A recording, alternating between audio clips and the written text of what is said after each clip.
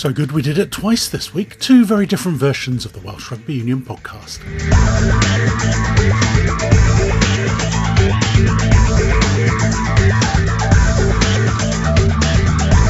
Part 1, the WRU finances, obviously a vitally important area for the future of the game. And this week saw the release of the WRU Group's annual report. So first, some of the details. The Welsh Rugby Union Group recorded a turnover of £94.3 million, a figure up with the best of its pre-Covid performances, and they invested a total of £62.9 million in Welsh Rugby during the year ending June 2022.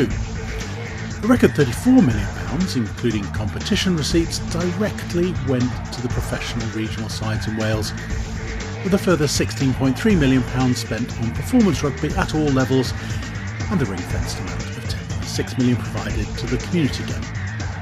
There was match income of £43 million following a return to full crowds, a strong commercial showing generating £14.5 million, and a vibrant concert season.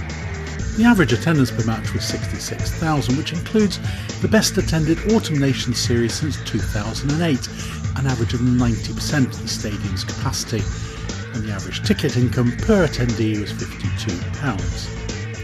During the year, the WRU Group also received the first tranche of payments from the CVC investment into the Six Nations.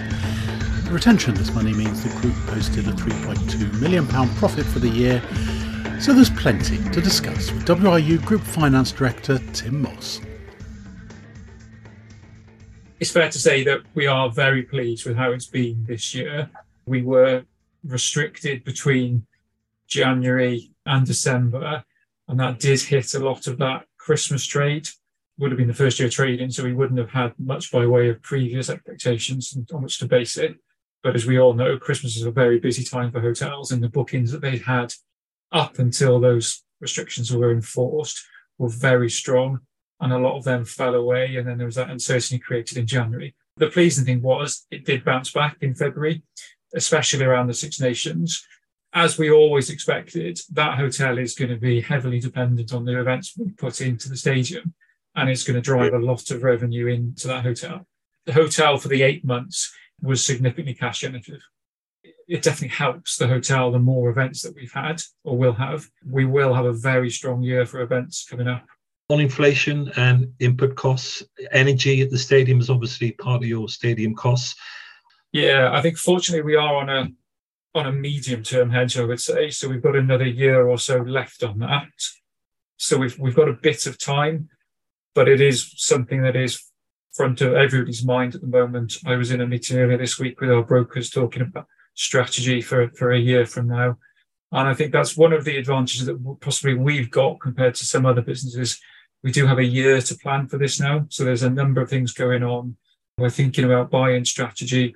We're also thinking about how we can be more energy efficient around the stadium as well, because the cheapest bit of energy is the bit you don't spend. So if we can cut back on as much as we can and be more efficient, then that's clearly going to be benefit to us and rugby generally.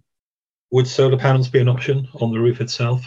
There's a number of options we are looking at. I think we've looked at solar panels in the past, probably not been able to get it to work. I think with energy prices the way they are, it generates a more significant opportunity. So it is something we have looked at and we are looking at again. Are you anywhere further about a possible roof walk experience? Any more to say on that, Tim? That is something we are keen to pursue. There's a number of projects we are looking at, and that is one of them. That's probably one of the ones where we're more advanced on. Personally, I would love to see something like that on the top of the stadium because I think it'd be a fantastic draw. It's just getting the commercials to work on that, and that is something we are working through at the moment. Just on ticket sales then for the forthcoming autumn series, can you give an indication where you're at? And I think maybe the Six Nations tickets as well take up for those two, the big ones on Ireland and England. Yeah, autumn series, there's still tickets available for all 4 games. Ticket sales have been good. We're hopeful of a bit of a pickup now between now and the start of the game. Obviously, the rugby season has just started, so rugby is back on everybody's agenda. Local rugby clubs are out back playing. So this is the sort of time where we expect big pickup. Just picking up on your other point, Six Nations tickets have gone on sale. There may be some Ireland tickets available. But I think one of the hopes on that as well is that that's driving traffic to our website, and people see that there are still tickets available for the autumn and push people onto that as well. You say in the sort of annual report and the sort of press release that the reason you posted a profit this year is because of the CVC money, the first bit of it. Can I just clarify, 6.1 million net this year from that? Would that be correct? And a total of 40.5 with obviously 4 further payments to come. That's right, yeah. Can you just explain, perhaps to me as a layman, why you sort of say within your banking commitments, why you have to put this money into longer term projects like the hotel, like the roof walk? Well, it's not the hotel. It's categorically not the hotel. Okay, that's all right. Okay, the roof walk and others. Why it's got to go there rather than back into the game and come into with the money you reinvest in the game in a little bit now? Yeah, sure. So the way to think about this is we're selling future income. So we are selling a future proportion of Six Nations revenues to CVC. So us taking this money up front, in offset for that, we're going to get a reduced income going forward. So the point on this is that we know that going forward, our income is going to be less, and we need to do something to preserve that. Because if we were just to spend all that money today on whatever that might be, that money's then gone. We've got no opportunity to make a return on that. But then in 4 or 5 years' time, when the money's fully invested, we'll be getting diluted revenues from Six Nations. So whatever we can invest in across the whole of the game would drop down because we haven't got enough we haven't got as much revenues as we had previously to sustain that. I guess the one way to think about it is if your boss offered you your salary for 5 years up front, what would you do with that? You'd probably look to invest some of that and save it to sort of protect yourself against that future reduction in your salary. So when you hear perhaps regional fans, let's say, we say, why isn't that being invested back in the game rather than going to these projects? That would be your message. It's long-term investment rather than short-term game back into the domestic game at the moment. There's a balance. So we are using some of that money to invest into regional games. So our current banking covenant, I think, allows us to invest 1/8. So that is going into the regional game. So it's not as though we're keeping everything. Some of it is already going into the professional game. You can see the numbers. We have invested a significant amount in rugby full stop across the year, including professional rugby. But we are very mindful of the future, and it will have an impact on our future revenues, and we need to protect ourselves against that. Wasn't the strategy that CVC, through their commercial contacts, will help grow the commercial pie? So it's not a zero-sum game in that sense, that you're bringing that funding forward, but actually with their expertise, that pot can get bigger.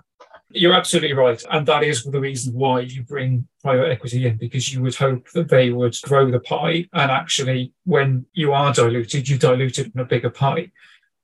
But there's risk in that strategy. So you are then banking on that growth coming in. You need a protection against it, which is why we're not reinvesting everything into EBITDA enhancing projects. We are sticking some of it into rugby investment and then retaining a proportion of it to reinvest and generate that future income. What are the figures for the URC? You can pick that up from our account. So the first year of the CVC investment into URC, the first time we had a receipt was year-end 2020. We had another one in year-end 21, and then we've had another one in year-end 22. So if you added the three of them together and took off the Six Nations, I think it comes to about 15 million. So I'm not telling you anything there you can't pick up from our annual report. And there's another 2 years of payments to come on that. But as you say, that has all been passed through to the regions. 62.9 million investment back into the Welsh rugby. I just wondered if you could talk through some of those figures, just maybe for the layman's terms, in terms of, it says, I think the regions get 34 million, including the competitions and TV. Could you just outline where all that comes from and just why that's a record? That comes from the turnover that we generate. A proportion of that comes from the CVC money that we've reinvested back in. It will also be the competition revenue that comes through us and goes on to the regions. So of that 34, some of that is directly from us, and then there's an amount, I think, which is 9 million for this year, which has come directly from the competitions and gone through them. Again, you can pick that number up from the annual report. And then the rest of it, the bit that isn't regional rugby, is the rest of the rugby investment in Wales. So that will be the money that's inside that community ring fence. And then it'll be the spend on the sort of pathway programmes and indeed the national teams as well. Within those, performance rugby, which has gone up 2.2 million, would that include all the national teams, as in the men's, the women's, the sevens this year, given the development of the women's game? Absolutely would, yeah.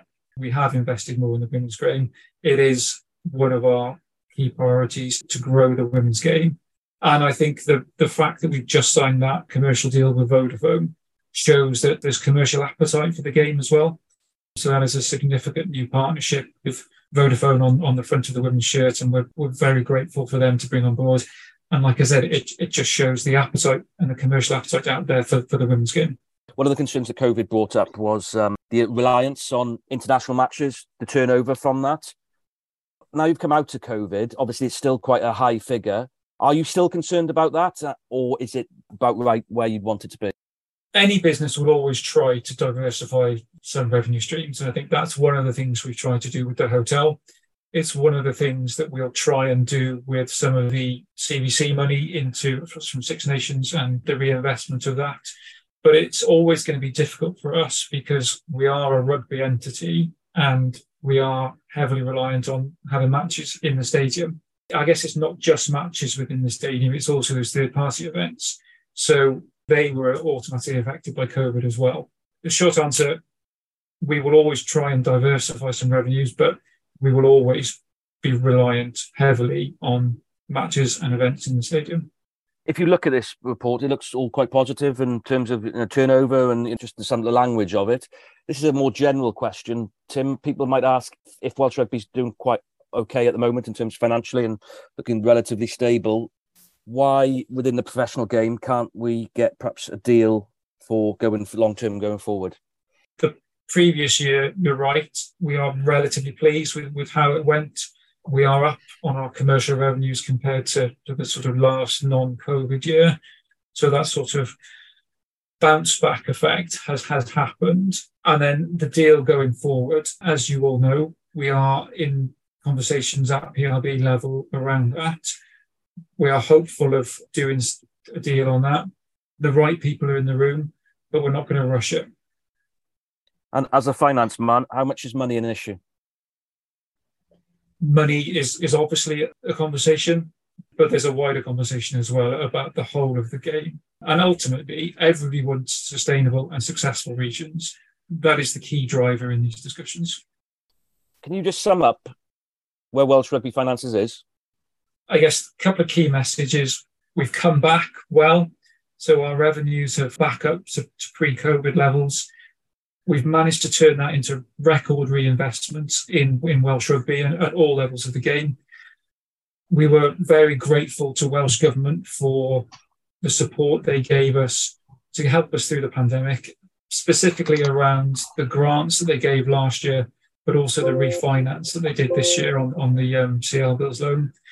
And then just finally then would be just thanking everybody who has helped contribute towards that. So that will be across the board for our staff, all the clubs out there who have helped generate massive interest in the return to rugby. And we're seeing some record player numbers back in the community game as well, which is really pleasing. But also to the fans and the supporters for coming back to watch rugby and getting back out there and enjoying seeing Wales in the Principality Stadium again. There's a lot of people that have contributed to what has been a reasonably successful year. There's obviously challenges year ahead, not least of all the wider economic environment. But we'd like to think we're in a reasonable position and we're optimistic about the year going forward again. Interesting and important as we look forward to those November internationals. A very different part 2 and Wales women, but from the Welsh Rugby Union podcast for now, hasta la vista.